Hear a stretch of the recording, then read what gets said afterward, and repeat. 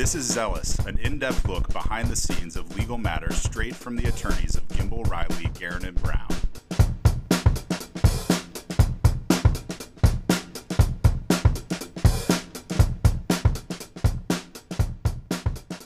Welcome to Zealous.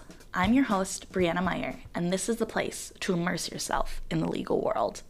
Today, we're talking about communications during a divorce with Max Stevenson. Max is the newest partner of GRGB and helps clients work through the complicated and often emotional times of a divorce.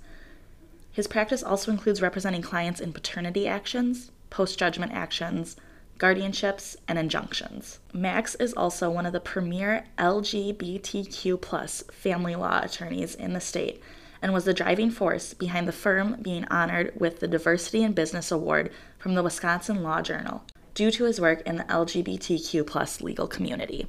Max is absolutely awesome. He is so much fun to be around. He is so smart. He is so knowledgeable and is so willing to share his knowledge with everyone and to guide and teach people the different areas of issues when it comes to family law. Because of that, I don't think that there's anyone better to walk us through the very complicated issue of effective communications during divorce. One of the most important things in any relationship is communication, and I think that holds through even when that relationship is ending. Would you agree?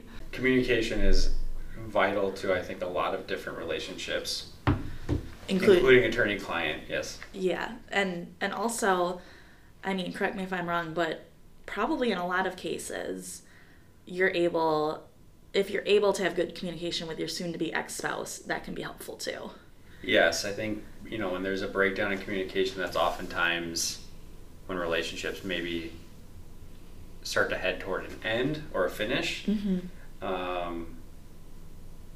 So I think sometimes that happens, unfortunately, with attorney-client relationships as well. Mm-hmm. But during these divorce cases, when parents or spouses are able to communicate with each other through the process, I think they can develop what each side wants better rather than allowing the lawyers to kind of posture. Mm-hmm. And that leads to happier divorces if there is such a thing. Yeah, definitely. So let's break it down a little bit, because obviously you've got to communicate with a lot of different people when we're talking about divorce. Right. Number one, most important, is you got to communicate with your attorney. Right.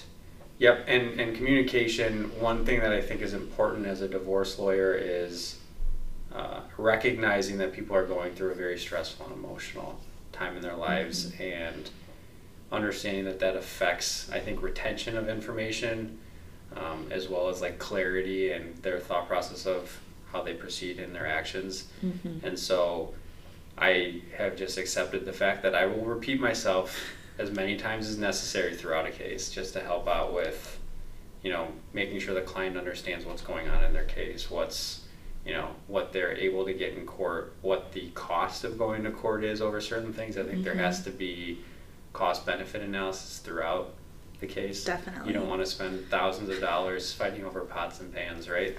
Well, ideally, I would not want to spend that, no. Correct. You just get new pots and pans. Exactly, Yeah. Exactly. And I'd imagine, too, that with all the emotions, sometimes you need to circle back to topics you've talked about before, because someone might change their mind pretty frequently. Oh, absolutely. And, when I first speak with a potential client, I give them kind of this open-ended free consult. I say it's a 1-hour free consult, but really what it is if you want to talk for 15 minutes, call me back later if you want to send an email with questions, because I'm going to try and essentially upload as much information to these potential clients at the beginning, but I understand that I do this every day and they're not going to retain it. So I always say, when we get off the phone, call me back if you have questions, shoot me an email. Yeah. And I'm trying to build that trust in our communication before I even get onto a case, so that clients feel comfortable. Because at the end of the day, I'm not here to convince clients to hire me for a divorce. I want them to be comfortable with who they're working with, because that's, you're dealing with very important things in your life, your finances, your assets, and in some cases, the most important thing, your children. Right. And I will, I'll brag for you and say that one thing that I know that you are extremely good at is keeping up that communication throughout. I know sometimes it's easy for lawyers, once they're retained, to kind of fall off on the communication, but I've noticed that you are available 24/7 to your clients. Yes, and that can get stressful for sure, but I recognize that that's what I do, and I help people. I mean, issues with family law come up at all hours of the day. I don't get super thrilled when I get calls at 2 a.m, but they happen. Yeah. Friday night calls happen, holiday calls happen. I'm maybe not as quick to respond, but I do respond on holidays and weekends. Yeah. And, throughout the evenings and nights. So I do that, again, to provide this level of comfort that someone's got their back going through this process. Definitely. I think it's really important for people to understand that they at least have one person on their side. Right. And a lot of it, I mean, sometimes it's just venting. And, I'm not a therapist. You just play one on TV. I just play one on TV. But, clients, sometimes something happens and they just want to make sure this is, their response is right. And, there's a lot of questions and people get nervous and they think there's this horrible image. And unfortunately, it happens a lot where spouses going through a divorce use anything they can against the other one. Right. And when you're married, oftentimes you know each other's buttons. Right. And so when things, you're going through this process, people take advantage of that and they just really just rev people up. Right. And sometimes people just need an opportunity to kind of, diffuse it. Definitely. Air their grievances. Definitely. And you'd much rather have it be to you than to social media or some public forum. Right, because I think you spoke about this on another podcast. Social media is there forever. Yes. So you don't want to post things on that. But also, I don't want a situation where someone goes off on their spouse and someone records it or something and it's a whole. So just call me and I've put up with a lot of, let's just say there's a spectrum to emotional reactions to stuff. Yes. And some are very calm and some are not. Exactly. And I put up with all of them. So Exactly. Nothing can surprise you. Correct. Well, that kind of leads into the next topic that I wanted to touch on is sometimes when you're dealing with a specific type of lawyer, there are things that are relevant and things that aren't relevant. Correct me if I'm wrong, but I feel like when it comes to divorce, pretty much everything's relevant to tell your attorney. Yes. People oftentimes get embarrassed. They don't want to tell me something. And I always say, listen, I'm not asking for myself. There's nothing you can tell me that I haven't heard, I assure you. I've seen it all. Yeah. And I'm sure there's more that I will see as time goes on. But really the reason is like I mentioned earlier, there's a lot of this posturing in divorce cases. And unfortunately in family law, there's a small group of family lawyers who actually care about the law, care about their clients and proceeding in that manner. And then there's a lot of people who just come in, don't know much about the law. They kind of peacock a lot, and take this posture of, shouting and screaming and this, pit bull in the courtroom. It's like, but they're really not because they don't know the law. And so they can't be a pit bull. Correct. So they're just shouter. They just yell. It becomes white noise, and judges know who those lawyers are. And so I think those are the types of lawyers who kind of get their clients to think something that's irrelevant is important. So then all of a sudden my client says, oh my goodness, my spouse told me that I'm going to get in trouble for, this one particular thing that happened, or I was talking to some other person. And that's when I have to calm down and say, tell me everything so I can tell you right now, this doesn't matter, this doesn't matter, this doesn't matter. Yeah. And then you can just put that stuff to rest, that when their spouse or the other parent of their child brings it up, they know that I've at least mentioned it to my lawyer and they've told me it's not an issue. Definitely. But also, sometimes things are relevant. You gotta tell me, because they might be relevant to things like placement. Exactly. Yeah. Exactly. So you mentioned, kind of the dynamic between certain types of lawyers. Let's shift a little bit to how you deal with communicating attorney to attorney, because it's obviously different for every single different attorney out there. Right. There are some lawyers who take this kind of laid back approach, which is certain cases it's fine, some cases it's frustrating, and there are some lawyers who take the very opposite of that, who every single day it's multiple emails, multiple calls, and it's not necessary. Right. There are lawyers who are very nice and, cordial to deal with. There are lawyers who are not. Yeah. Every little thing is a war. And you just kind of have to, I think, build a reputation that you're willing to go to trial on stuff. And that you're not going to shy away from conflict. Right. And I think, correct me if I'm wrong, Max, but you do a great job of striking that balance between, we'll go to trial, we're not going to back down, but I'm not going to be a jerk to you in the process. Yeah, I mean, I've had plenty of cases that have settled, they say on the doorsteps of the courthouse as we're walking in for a trial. I've had them settle late at night, the night before a trial. And that's fine. And I think that goes to show that you're not just going to accept something because your lawyer is trial. I guess what's the best way to put it? They are afraid to go to trial. Yeah. Right, or afraid to present a case to the court. Definitely. And you just have to have that willingness and reputation that you will go to trial, and I think that affects the other lawyers. And the other thing is the communication that I hope that other lawyers recognize the fact that, my approach is I'm going to be very reasonable and amicable, but if I have to fight back, I'm going to fight back. And if there has to be conflict, there will be. Right. I'm not going to get pushed around.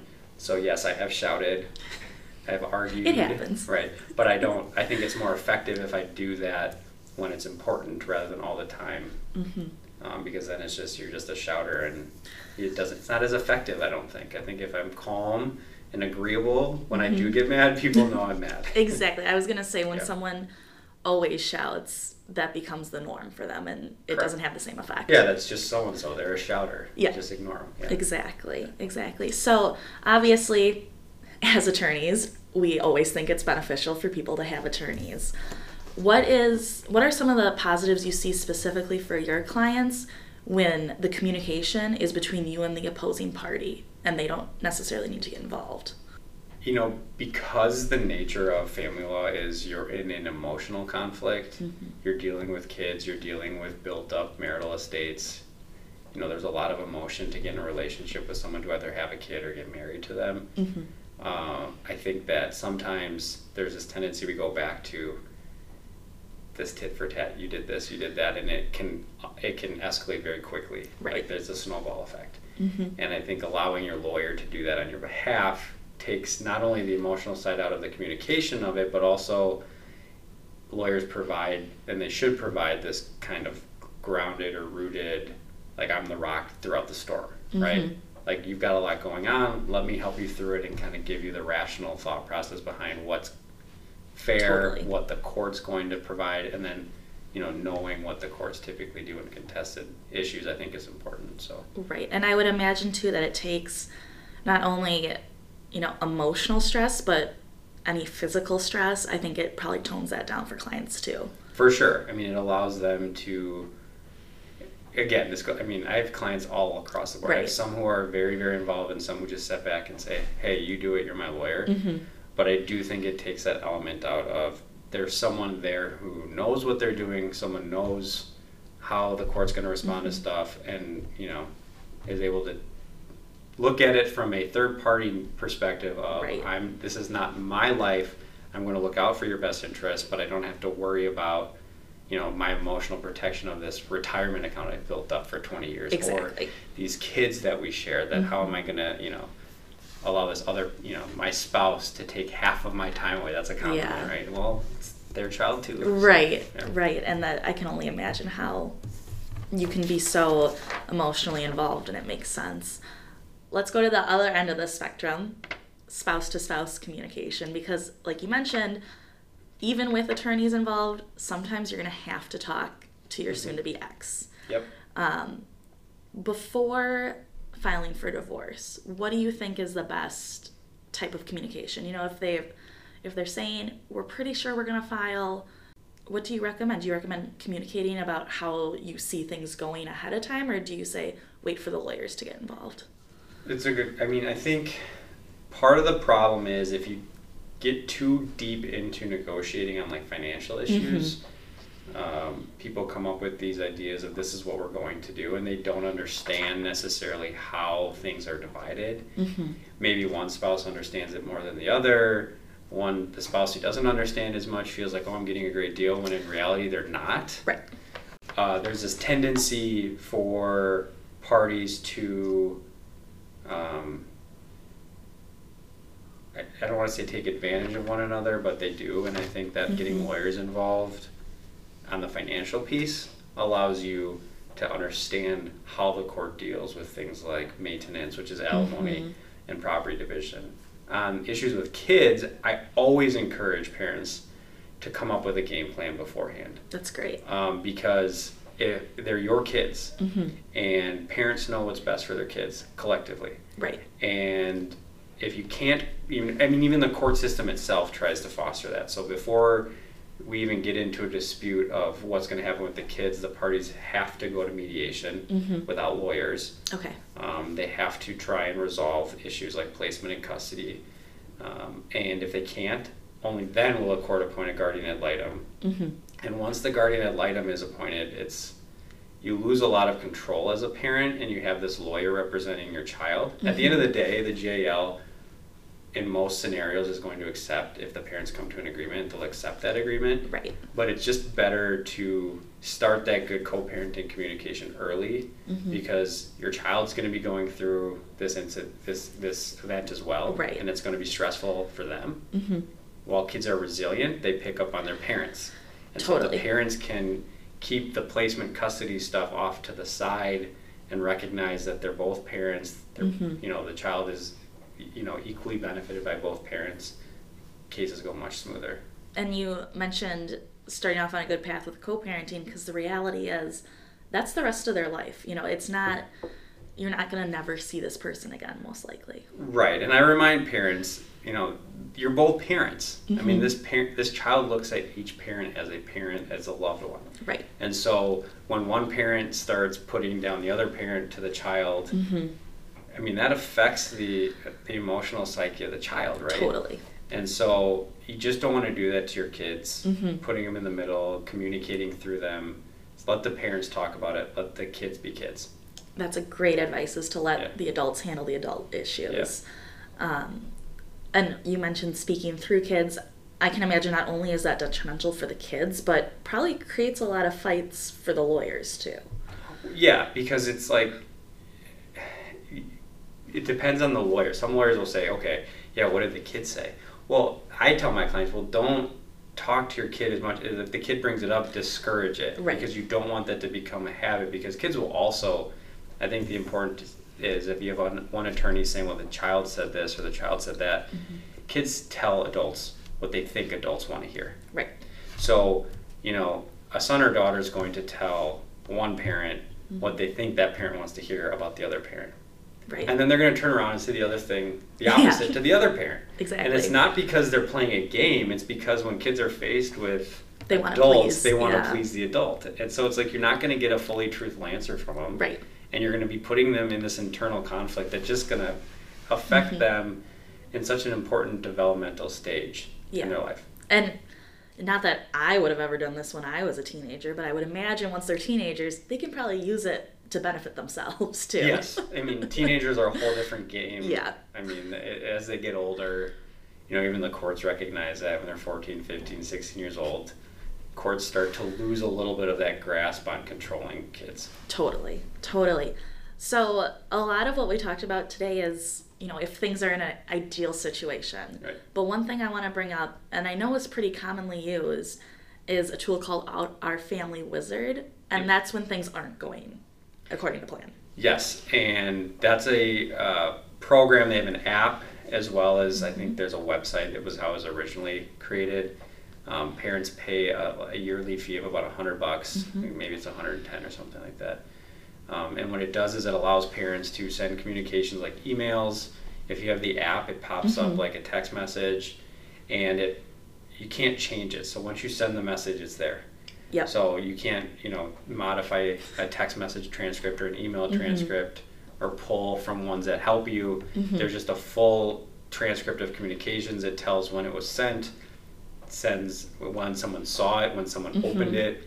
And so it kind of helps guide parents, we'll use that word, guide parents into good communication, because sometimes parents, maybe they ignore the other parent and just say, I'm going to avoid it, just not, and then we can monitor and say, listen, you have to communicate back. Right. And sometimes parents, get too emotional and they bring up these bad communication skills where they're name calling or there's put downs, and it's like that allows it to be monitored, not necessarily to get someone in trouble, but to kind of help guide them back to effective co-parenting communication. And there's all other sorts of things on that program. There's calendaring, there's ways to communicate about expenses for the child and monitor it that way. So that's great. And then worst comes to absolute worst, and there's an injunction and there can't be communication. How do you navigate those waters? Yeah, so injunctions, I handle a lot of those at our office, and they're not always family law oriented. A lot of times, and unfortunately, because of the nature of the standard in those actions, they can be weaponized in family cases, and it's disheartening as a lawyer because it's a tool to protect people, but it's weaponized in family law to kind of try and cut parents out of children's lives. Right. Because there is a presumption in the custody and placement statutes, especially the custody one, that if there's been a finding of domestic abuse or an injunction, that parent has to overcome the presumption to prove that they should have custody. Right. And so I think, unfortunately, some lawyers are too quick to pull the trigger on, let's go get an injunction, when really we could just be helping parents get back to that, like I talked, guiding back to good, effective communication. Right. But when injunctions do happen, and sometimes they are justified, I mean, there are plenty of incidents where spouses abuse spouses, and there needs to be a level of protection. Right.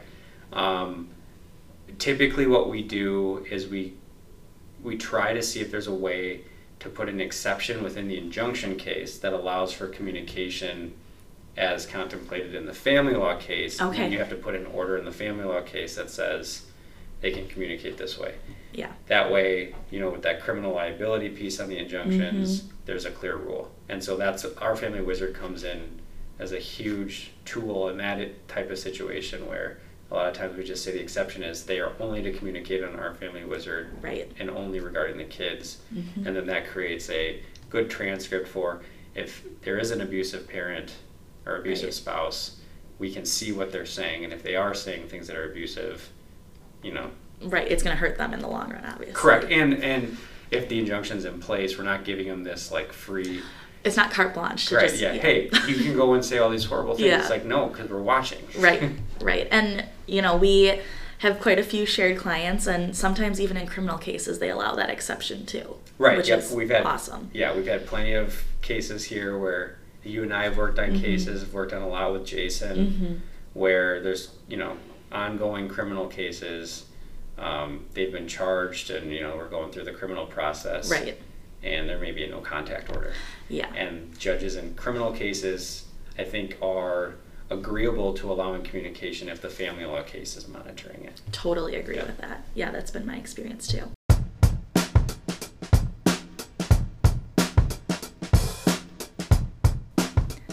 It's time for the definition of the day. There is a difference between custody and placement, and I don't think a lot of people realize that. Can you break down those differences for us? Yes. So custody, the full term would be legal custody.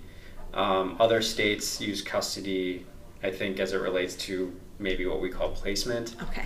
I won't speak on that because I only practice in Wisconsin. But in Wisconsin, we have legal custody, which is essentially decision-making authority that parents have for their kids. Okay. So a couple of examples include non-emergency medical decisions, school choice, where the child's going to go to school, whether they can get a driver's license. Those are all custodial decisions. Okay. And so a court is going to typically award joint custody where the parents have to communicate.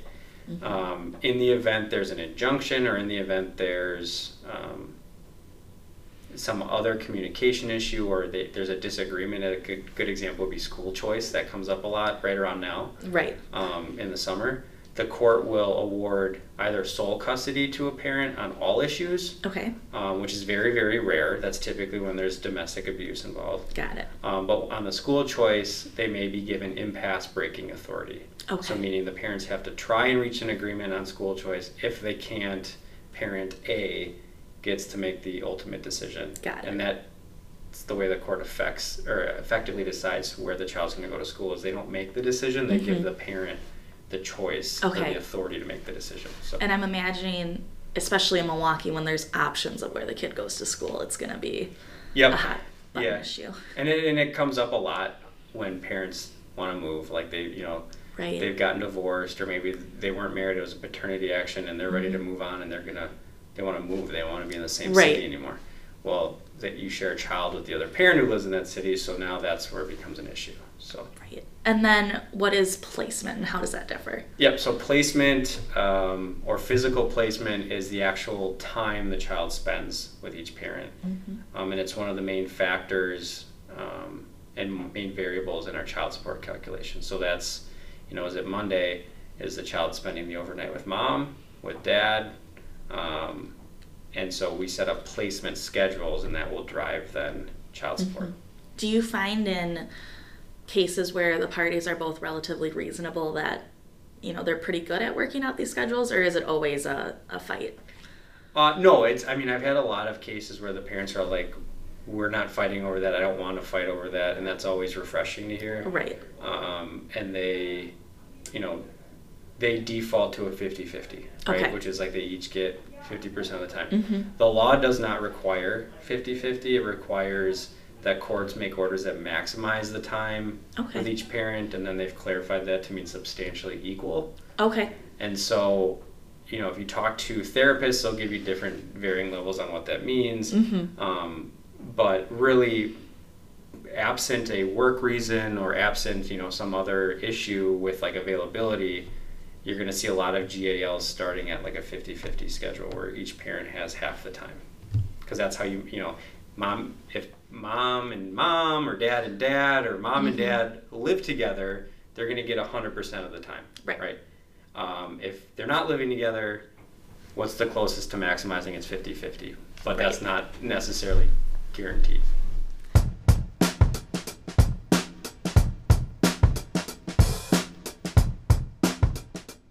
Let's get to know Max Stevenson. Max, this is a hill that I would probably die on, but you have two of the cutest kids in the world. You've got two little boys. Yes. Cal and Ellis. Fill us in. What are they like? They are, they're great. They are very active. They are really, really smart in their own way. But yeah, they're really close in age, and they're best friends. Like this morning, Cal got up and insisted on waking Ellis up because he just couldn't start his day without Ellis. And then the same thing happens the opposite way, is when Ellis wakes up first, he's at Cal's door knocking on the door. Oh my God. Trying to wake him up. And they're really close, they're buddies, they're very energetic. So when I leave here, I spend a few hours before bedtime with them as they're running around, climbing on stuff, jumping off of stuff. Yeah. Is there anything in particular, like on a weekend, that you really look forward to doing with them, or?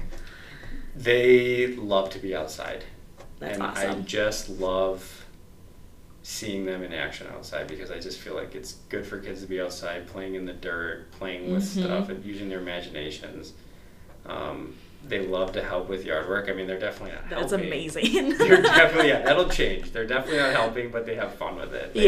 They've got their little toy yard tools, and I was cutting the grass last night, and my wife Megan was outside with them in the backyard, and I turned around, and one of them, I think it was Ellis, came walking around with his toy lawnmower to start cutting the other part of the yard. It just so kills me. Yeah, they're great, and they're about to be big brothers to a baby girl. Correct.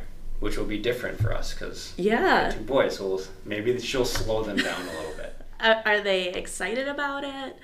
Do they really understand what's going on? Yeah, to the extent they understand, they know, that there's a baby in mom's tummy, and it's a baby sister, and they talk about their baby sister. So great. to their ages, I mean, Cal's almost 3.5, Ellis is almost 2.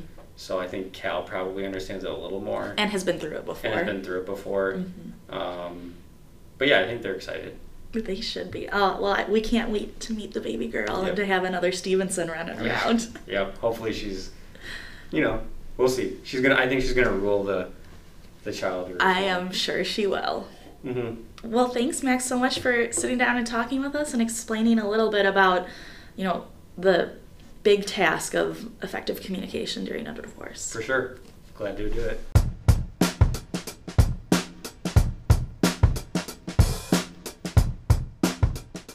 Thank you, everyone, for joining us for another episode of Zealous. This series is brought to you by Gimbel, Riley, Guerin & Brown, located in Milwaukee, Wisconsin. If you think you need a lawyer, contact us at grgblaw.com.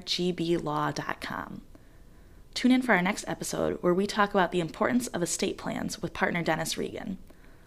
Be sure to subscribe on iTunes, Spotify, or wherever you get your podcasts so you don't miss an episode of Zealous.